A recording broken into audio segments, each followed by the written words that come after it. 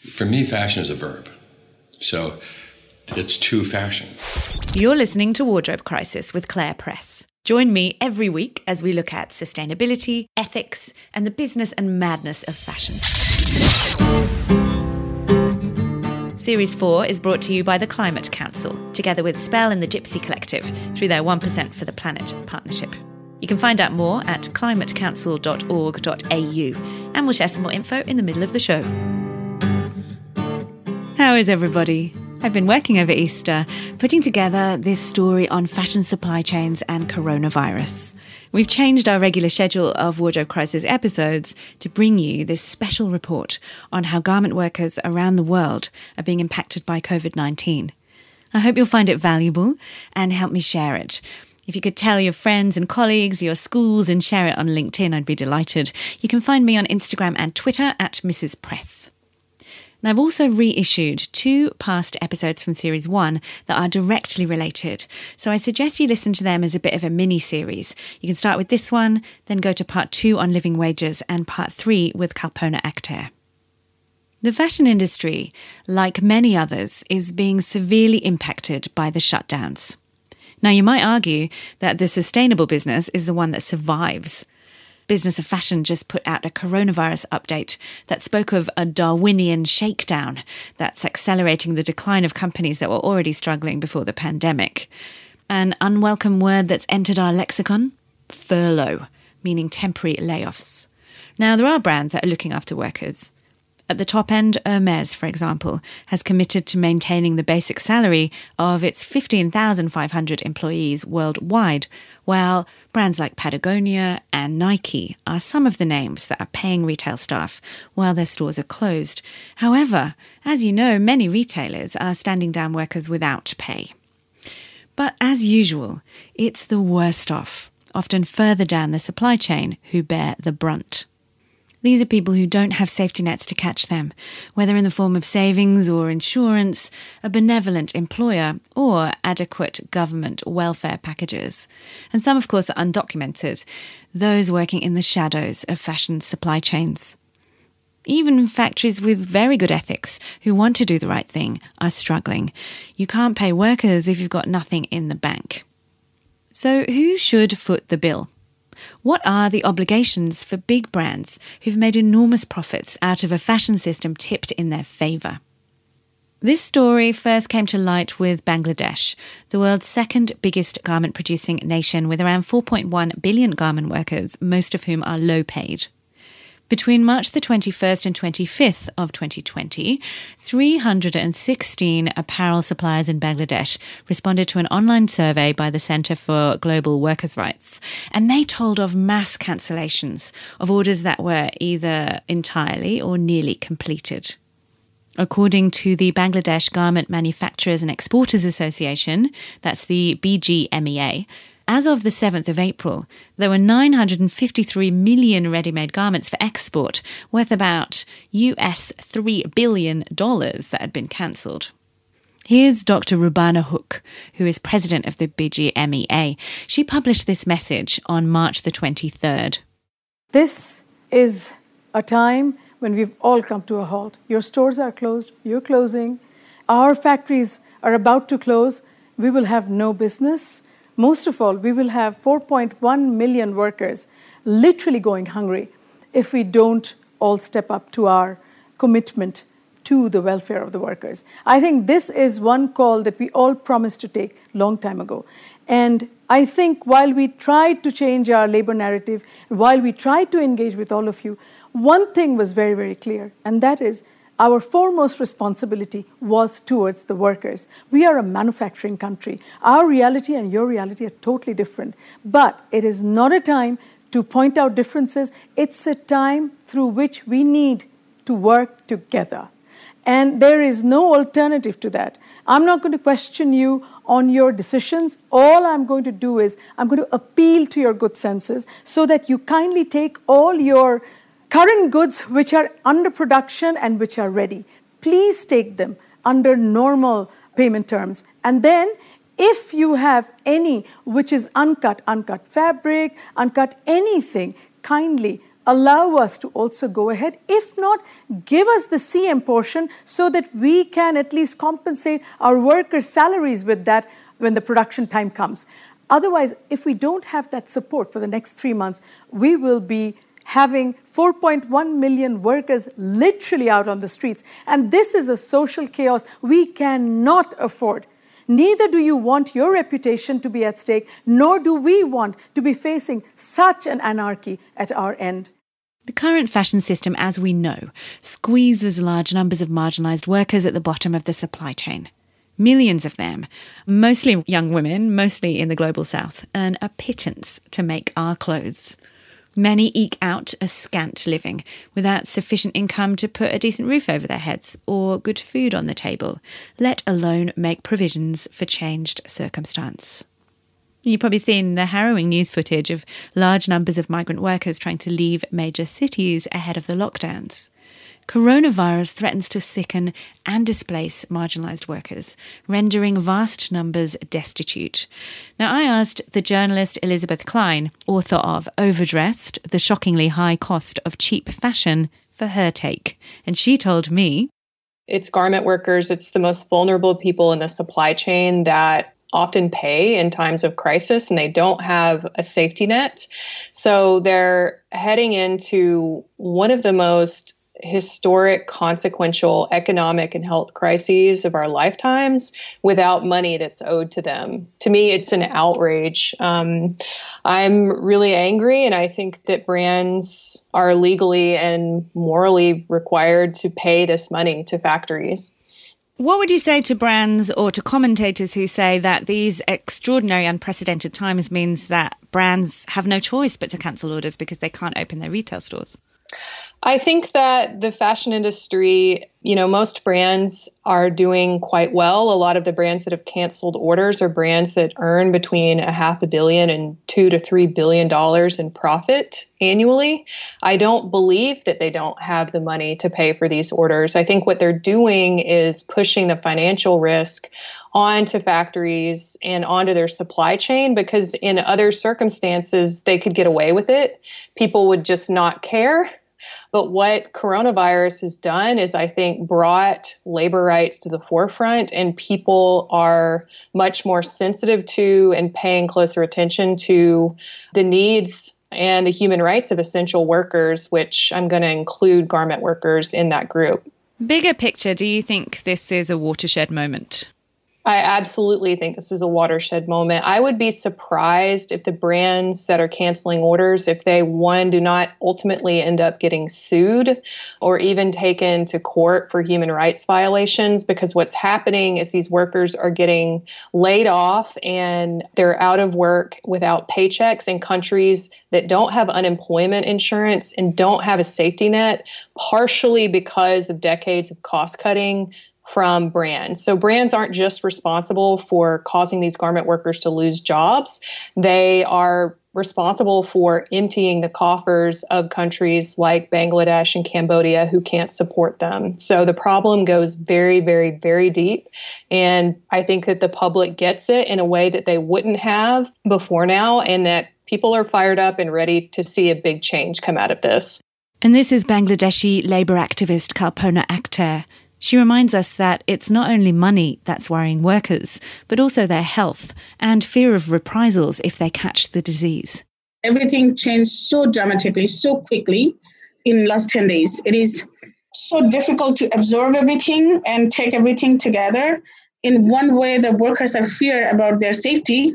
Many factories did put like how to do the hand wash, and they put soap and water and give a mask that would be help workers to not inhale the dust, but definitely not the one who will be protect them for infecting from this virus.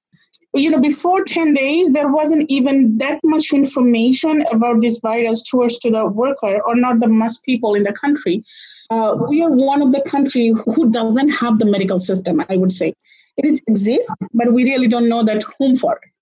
There is only one hospital who do the examination these days, who doesn't have the adequate kits to do the even examination whether people, if people have been infected by virus or not.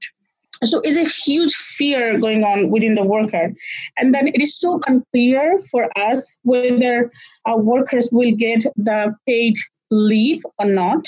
Like last 7 days or last 10 days, me and other organization was so much back and forth with the BGMEA, with government official from DIFE and Labor Ministry to understand that whether they're going for a closure and also to make sure that our workers are paid. They have money in their hand when they're going to home. Some of the workers telling us that they heard, or some of them themselves, they call that they had a flu or they had fever, mild one, but they have told to stay at home. Some of them got paid leave and some of them not. Some of them just fired, says you shouldn't come back. We heard in a very rare cases that workers got infected by the virus, especially 2 of the workers who went to India and came back. And, when they went to buy the medicine, the medicine corner just called the police and they handed over to them. And we really don't know what happened to those workers because it's very limited information we can get. Aisha Barenblatt's organisation Remake has been campaigning to make brands take responsibility. Their Pay Up petition, in collaboration with the Clean Clothes Campaign and the Workers' Rights Consortium, launched on change.org on March the 24th. And at the time of recording, which is Easter Monday, April the 13th, it's got nearly 5,000 signatories. You can join supporters including me, Elizabeth Klein, Arizona Muse and Amber Valletta, and organisations like Fashion Revolution in using the hashtag #PayUp on social media and tagging brands who you know have been slow to respond. And you know what? People power, right? It seems to be working. More brands are now promising to pay for cancelled orders, but the work doesn't stop there. Aisha, thanks so much for making time to join us from San Francisco. Do you want to begin by just telling us about your organisation Remake? Thank you so much, Claire. I'm thrilled to be here. I am the founder and CEO of Remake. We are a nonprofit based here in San Francisco, California. And essentially what we at Remake do is 3 things. The first is really focused on transparency, holding the fashion industry accountable to its sustainability claims. So on our website, remake.world, we vet brands, giving our seal of approval to brands that are truly embracing our values of environmental sustainability and human rights. The second thing that we do is a lot of education work. We have a Made in docuseries where we go undercover into dye houses and mills, cut and sew factories to really put a human face on the frontline communities that are impacted by fast fashion from a climate justice and a women's empowerment standpoint. And then finally, we do a lot of leadership development. So it's really getting women to wear their values, to buy less and buy better. Can I just ask you really briefly about your own background in this area? Yeah, so I am Pakistani American. And so in many ways, when we think about the impacts of fashion on women, it's very personal to me. I grew up in Karachi, which is a production hub where a lot of our clothes come from. I actually have family in the industry who's run garment factories. I myself have worked in the industry for some 18 years, working both within brands to help them build their sustainability strategies. I was also with Better Work, which is part of the International Labor Organization, working more on the policy side, where essentially we brought brands, government, and union to the table to improve working conditions. And I founded Remake because I realized there was a seat absent at the table. And that's all of us, everyday shoppers being a part of the solution. So much of fashion's bad behavior is hidden from us. So just really quickly, how do you feel when you watch this current crisis unfold? On one hand, it's not surprising as we've seen so many brands turn their backs on workers, the women who are really the backbone of this industry, because we had seen similar behavior when we've seen industrial disasters in the past, whether Ali Enterprise or Tazreen or Rana Plaza, that often brands have a long history of pointing fingers other places rather than taking accountability. I'm also hopeful that perhaps this shakeout will finally push the industry towards a reset, towards a kind of fashion industry that's really thinking about our natural resource constraints, that's thinking about the climate crisis and about the people that power this industry. So, history has told us that may not be the case, but I'm an optimist. I'd like to ask you to give us a bit of context for those who are not across exactly how this system works. So brands will place orders with suppliers or partner factories. What happens then? Talk about the time lag.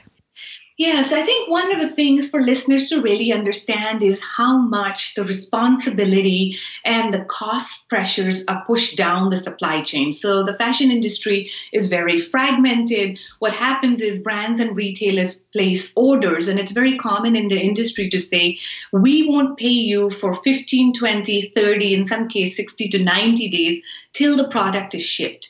And so what that means is manufacturers or supplier partners have to front the cost of material, which is the most expensive part of the equation. They also have to front load the part of labor. And then once the product is made and shipped, they have to wait for the invoices to be paid. And obviously, because we operate in such razor-thin margins within the fashion industry, that's a lot of risk that you put on factories. Obviously, as the pandemic started to spread and you had retail stores that were shuttered, online sales plummeting, brands and retailers were in difficult financial circumstance. But one of the things that they did, which is really where we're focusing on, ensuring that we hold them accountable, is that for orders that were already produced, so where factories had already spent the money to buy the materials in March, as well as pay the workers, the orders were ready to be shipped.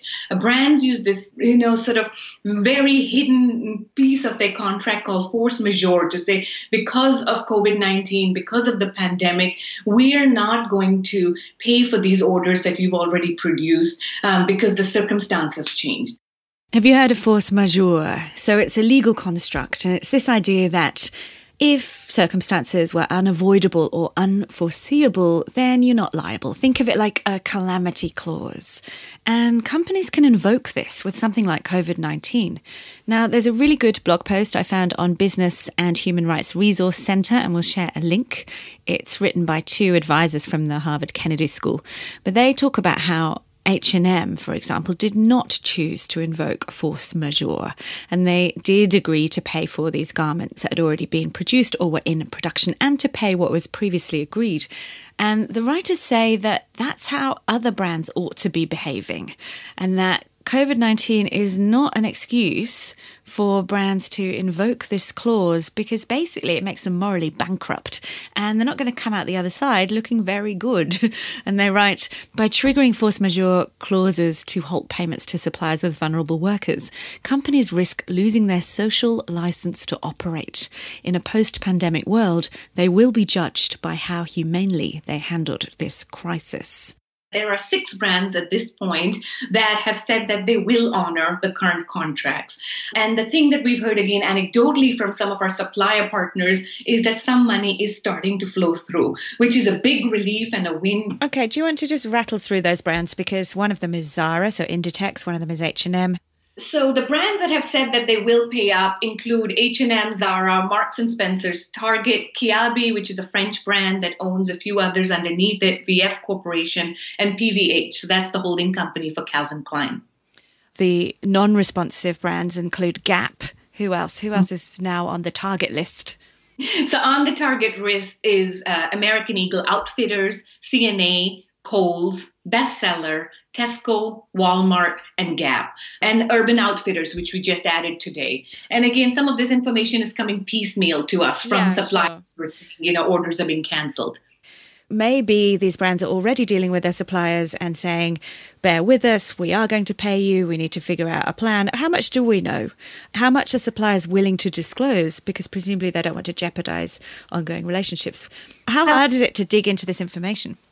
It's really difficult, and I think it's to understand that for so many manufacturers, for supplier partners that are hurting right now, to come forward, particularly to talk to media, they don't want to jeopardize their buying relationships in any way. They're sort of hanging on to the hope that should the industry weather this storm, that they'll be able to go back to these buyers. So this puts suppliers in a really uncomfortable position, really back against the wall. There's a few suppliers talking to us out of Cambodia, Cambodia and Pakistan and Bangladesh, some on deep record, a few willing to be named, leaking correspondence from brands and such. But this is why for us as activists, the information is really coming piecemeal. And, even for the 6 brands that are saying they'll pay up, one of our questions remains, well, how quickly and how much? And will it be fast enough? Knowing that factories are already starting to shutter, knowing that workers are already, walking back to their homes and villages and then coming back the following week to see if they're going to be paid or not. Can we just talk briefly about CNA's statement? I thought it was interesting. They came out with the following. They said it's important to acknowledge that no single company can deal with the economic repercussions for the production countries alone. We're in talks with other industry stakeholders, they said, including other brands and the ILO, the International Labour Organization, and they're trying to find ways to work together to mitigate the impact. Okay, fine. Now, when I read that, and I should say that CNA's got a reputation for being one of the good guys, one of the ethical ones. The CNA Foundation does some extraordinary work in sustainability, for example, separately. But when I read this, I was like, okay, this is what brands always say when they try to disclaim responsibility for workers, don't they? They say, well, we don't own the factories, so, we've got to work together and it's very hard. These were almost the exact same. It was like deja vu from the times of Tazreen and Rana Plaza. It's like, now I'm going to just march off and absolve myself. The thing to recognize here, Claire, is that we're not asking for charity or handouts. This is just about good business practice. The Pay Up campaign is just about paying your bills for orders already produced. And so I find it very telling that, the statement talks about the ILO, or you've had some brands talking about, well, what about the government and they should be handing out. It's sort of to say that I've put in an order and now I'm not going to pay for it and somehow someone else should take care of that mess. I called Mustafiz Uddin, owner of the Denim Expert factory in the city of Chittagong on the southeastern coast of Bangladesh. Mustafiz is a sustainability leader who's talked at the Copenhagen Fashion Summit and organises his own sustainability conferences back home. Denim Expert was the first Bangladeshi business to join the Sustainable Apparel Coalition and the ZDHC, acting on hazardous chemicals. They've worked with the Ellen MacArthur Foundation and signed up for the UN Fashion Industry Charter on Climate Action. But all that hasn't saved Mustafiz from cancelled orders from some brands. He's been doing the right thing for years. Surely it's only fair that his partners return the favour. I have a garments factory in Chittagong. We have around 2,000 people. We are making denim and jeans. We are the first member of JDSC and also Sustainable Apparel Coalition. And we are the signatory of UNFCCC. So sustainability is our main prime factors. And we believe in sustainability. How has Denim Expert been impacted by COVID-19 and the shutdowns internationally? That is the most sad part, no? That is what my fellow manufacturers are now attacking me. And they all are calling me and asking me, Mustafiz, where is your sustainability now? Because you have to understand a few things. My position is totally different than any other people. Why? Because I was always a voice of sustainability. As I explained to you, I was the first signatory of different sustainable initiative from all over the world. And I was one kind of face of sustainability in this region. And I also running Sustainable Apparel Forum. This was one of most biggest sustainable event in this part of the world. Yeah. We had done 2 times. So for me, now the manufacturers are calling me and everybody asking me, "Oi, Mustafiz, what happened? Where are you? Where is your sustainability goes now?" Because due to the cancellations and all these things, people are very much upset. Have you received order cancellations? Of course, I received order cancellations. I received orders not to ship. I'm not receiving the payment.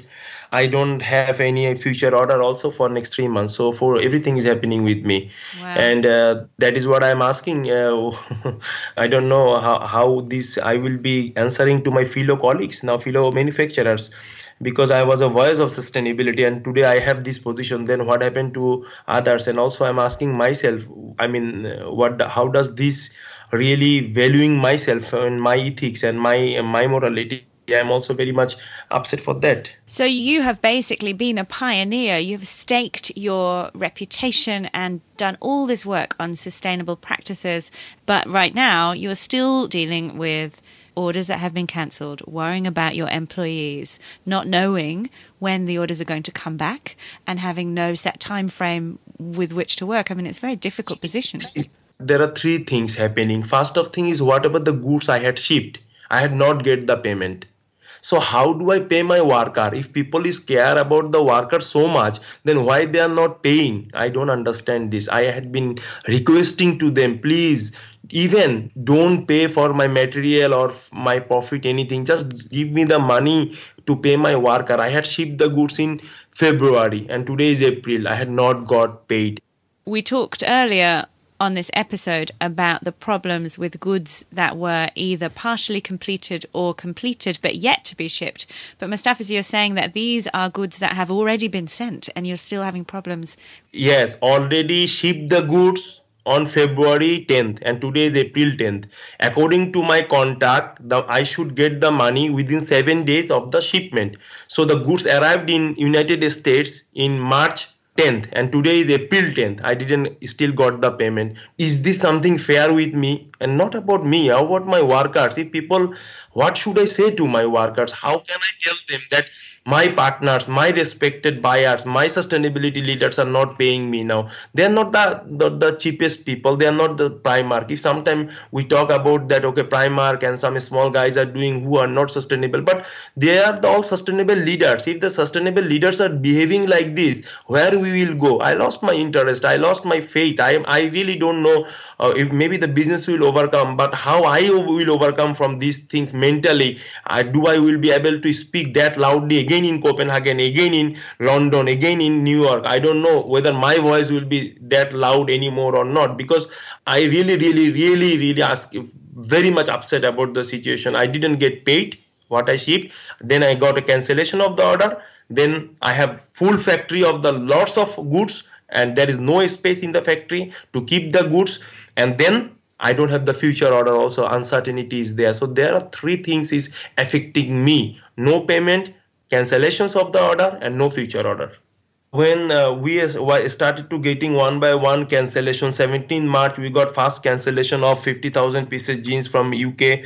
Then we got a second cancellation from one client on 22nd of March. And then 23rd, 4th, we got almost all goods cancelled, what is ready or not. But then I see that the COVID is increasing in Bangladesh. And I said to my team, can you please close the factory? Then my team said to me that, sir, if you close the factory, then we have to pay full money and we don't have any money to pay the salary. What we will do? I said, I don't mind it. I don't know how to get it, but I really wanted to let the factory close. So 25th, we are the first factory that we just closed the factory and we said, okay, this is not a layoff to the factory, full salary, all the worker will get paid and then give them the leave. Until now the leave is going on, so they are getting full paid and all these kinds of things. I would like to urge you one thing. I would like to tell through you all the peoples in Western world, my dear friends, when these workers are getting even the full salary, 100 euro, 150 euro, each of the people having 5 family member in their family, just think of it, 150 euro is enough. And today if we give the layoff and we just let the worker like that, they will get just 50% or 30% of the salary. So $30-40. Tell me one thing, my friend, $30-40 is enough for the worker to live with a 5 people family? It's not enough. I will not come out from my responsibility. Would you be willing to share any details of brands that have not made payments? See, first of all is I am the only person who is telling the truth and telling in front of the press, media, the names. I would like urge to you, to all the manufacturers around the world, please come up and tell the truth. People can only help you when you come up and tell the truth. And how long you will be hiding this truth? If we don't tell the truth, we will not overcome this situation. So I would like to tell to you, like in The Guardian, I had already told Peacock had cancelled my 50 to 60,000 pieces of jeans, which is already produced in my factory. Arcadia had been cancelled my $2.5 million to $3 million of orders. They had been cancelled. All these buyers are doing this with me. Are you nervous about speaking out and jeopardizing future relationships, or you have no choice? See, I was always a person who was always vocal. If we look into the memory of Copenhagen Summit, and I also, ethical purchasing practice was my fight from long before. Pressure is there. My friends all over the world are calling me. Some of my customers are upset because I am telling that, and most of the customers are telling why you need to tell all these things. Nobody is telling these things. But I'm not afraid of. Rather than that, I feel proud on myself. That and yes, what will be happened? What will be happened? I will be out of the business. Let me out of the business.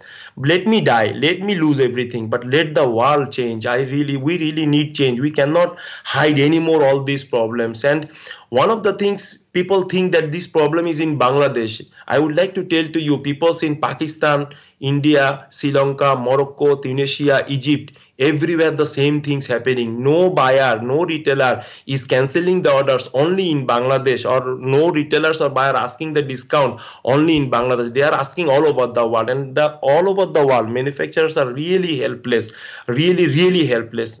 Believe me, I don't want to attack anyone. I don't want to hurt anyone. I don't want to make happy anyone. I just want to tell the truth. And I think if we accept the truth, any changes will be coming when we will be togetherly accept the truth, and then we can solve this problem, come forward. Really, purchasing practice need to be solved. If we care about the workers a lot.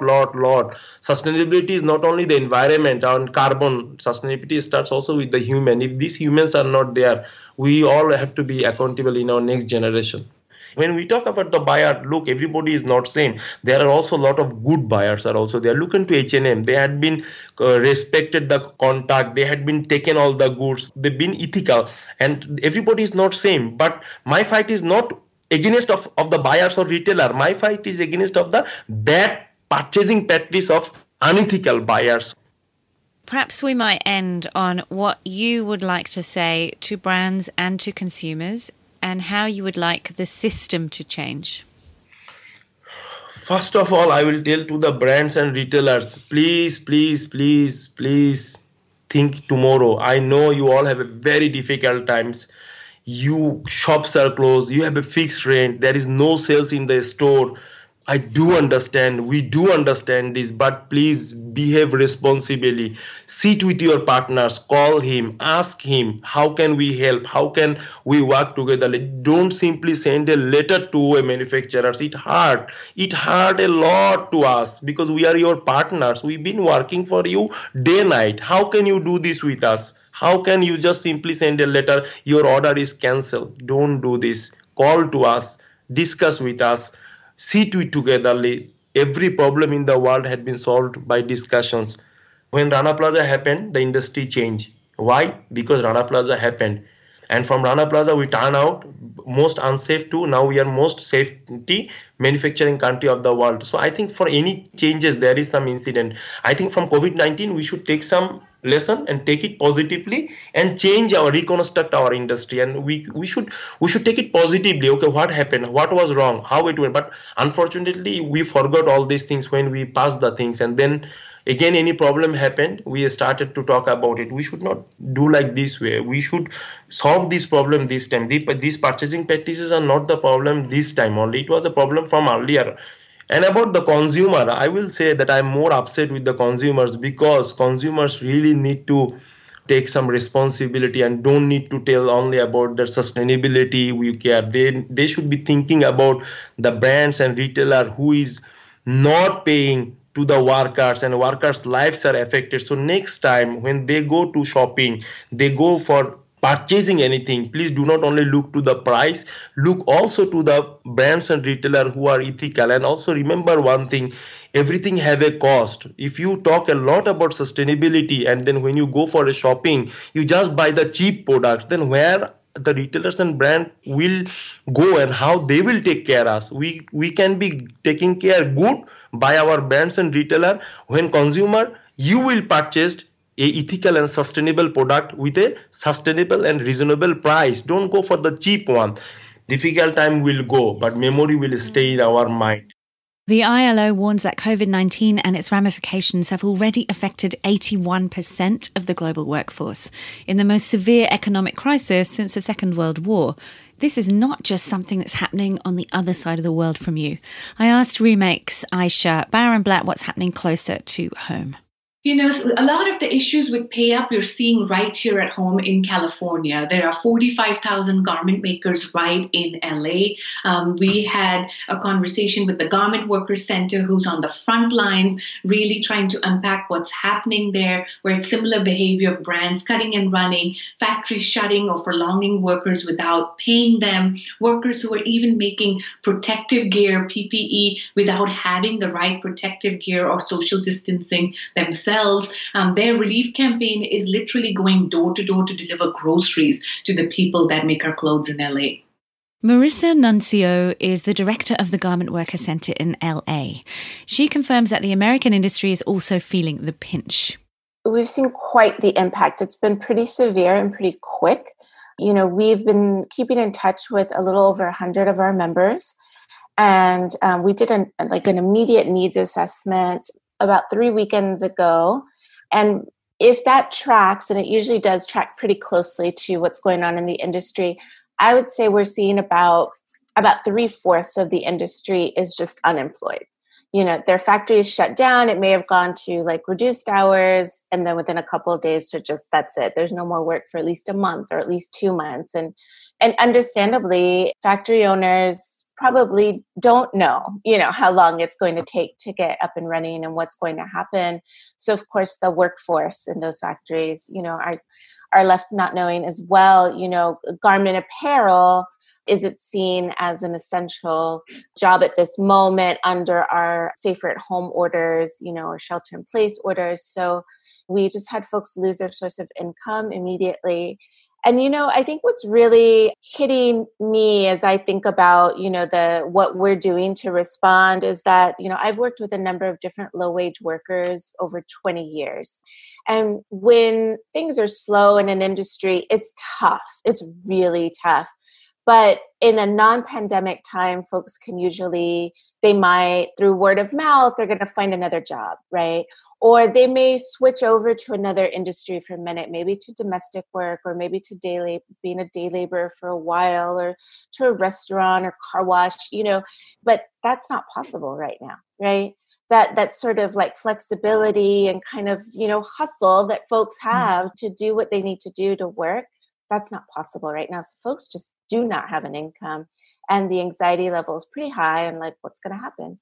We're seeing a tremendous amount of food insecurity. We're getting messages every day from folks that just are struggling to get groceries. We're raising money for an emergency relief fund. And we're also fighting to get, you know, a large part of the workforce is undocumented. And what that means is that folks who are undocumented in this country, who are providing really important labor, millions are left out currently from our system of unemployment. They are not eligible for unemployment benefits. And they are also currently left out from the federal relief packages that will be coming out. They're just left out. That means they are not going to be taken care of in terms of income replacement or relief. This is Paulina, a garment worker in Los Angeles who is making clothes for Fashion Nova. Hi, everybody. My name is Paulina Miguel. I lost my job when coronavirus started, and the company told us that I work with my mom. Both of my parents are garment workers. They told us that they were going to close down and they were going to open it until April 20. But we just heard that the company didn't really close. They just told us that some of the workers, we need you guys' help because we're not working, we're not paying rent right now. We've also been looking at the Cambodian garment industry, which employs close to 800,000 people and accounts for 16% of that country's GDP and 80% of their export earnings. Now, before the spread of the virus outside of China, factories in Cambodia were already feeling the impacts because they couldn't get fabrics. Now, of course, they're being impacted also by cancelled orders. At the end of March, the Cambodian Prime Minister compared the times to those of the global financial crisis of 2008, when many factories and industries went bust. He announced that workers who'd been temporarily suspended should get 40% of their basic minimum wage from the factory and 20% would be covered by the state. Now, that was a couple of weeks ago now. I asked William Conklin, who is the Cambodian country director for the Solidarity Centre, about this. William, what's the situation in Cambodia like right now with garment workers and the shutdowns? Well, it's dire, I would say. The outlook and the current situation are not good. It's similar to probably other countries that have had a very large export garment worker populations, Myanmar, Vietnam, Indonesia, Bangladesh, certainly, India, etc. Unlike the others, Cambodia already the garment sector was in trouble because they were going to get hit by sanctions from the EU, they had a special trade status called Everything But Arms. And so they could get garments and footwear into the EU tariff-free. And then now there was going to be a tariff applied because of political and human rights issues government had. Yes. They're already on the back foot. They've also been dealing with fabric shortages from China since January, right? Yeah. So the government has tried to put together some sort of package so workers might get around $70 for 2 months. So that's in comparison to what the minimum wage would have been, which is right around $190 to $200 a month, which is already very low. So that $70 really isn't going to get very far, but it is something, I guess. But the government only has it for 2 months. So they were thinking they had put this package together for the material shortages, which you mentioned.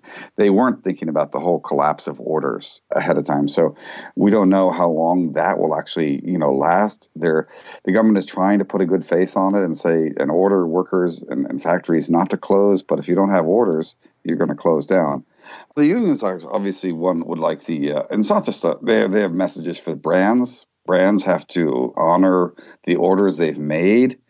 Brands have made, billions of dollars, obviously, every year around in the global industry, in profits, but the downside of this production platform or paradigm we've seen for, 30 years or so has been that, brands can get away with saying they're not manufacturers. They're just brands and they're not their workers.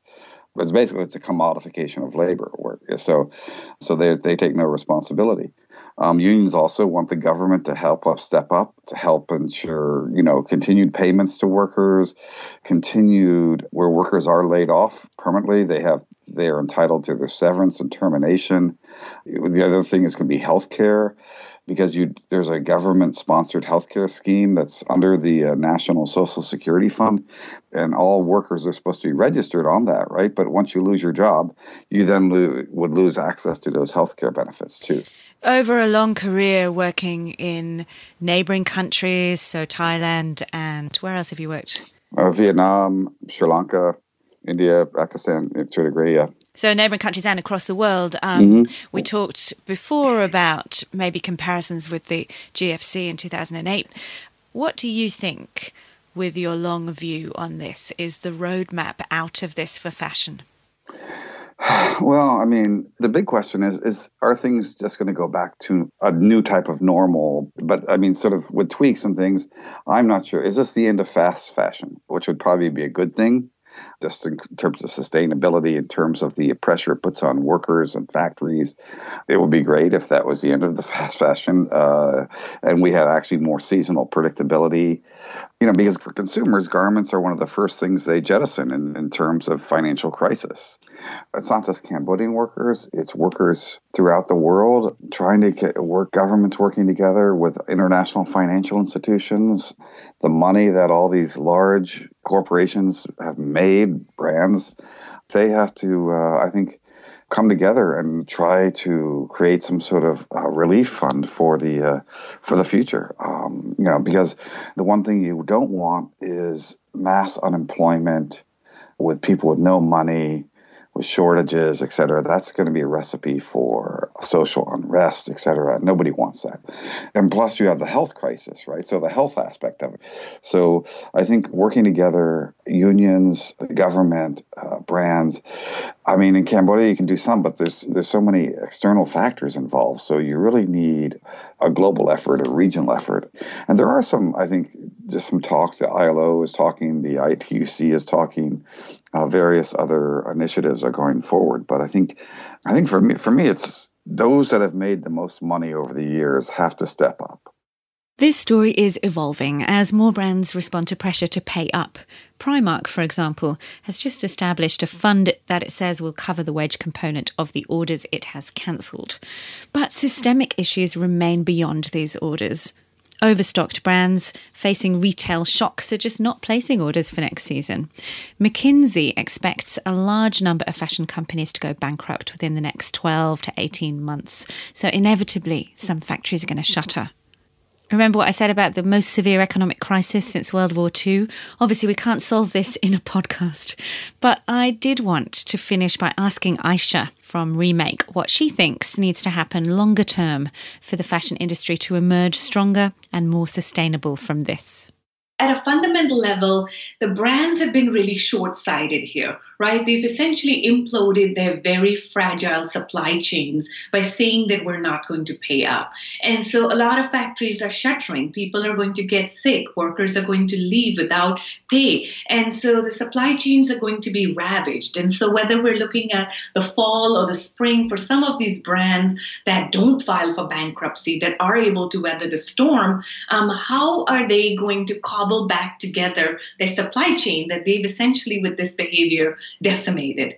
And, I think this pandemic is a really good example for us to be thinking about who are the brands that are really going to be resilient from a supply chain standpoint with the climate crisis right here. Because, we are going to have unpredictable weather patterns. We will have other pandemics in our lifetime. And so for the brands that are thinking about suppliers truly as partners, that are investing in workers as assets rather than cost centers, my hope is that they will rise like Phoenix from the ashes versus the others will just go away. And, my hope is that we also start to be thinking of fashion more as a service delivery model. That, this is an explanation of just the natural resources that we are depleting with fast fashion and putting out product in an ill-disciplined way with these very fragile supply chains that ends up in landfills anyway. We can't afford to do that as a human race anymore.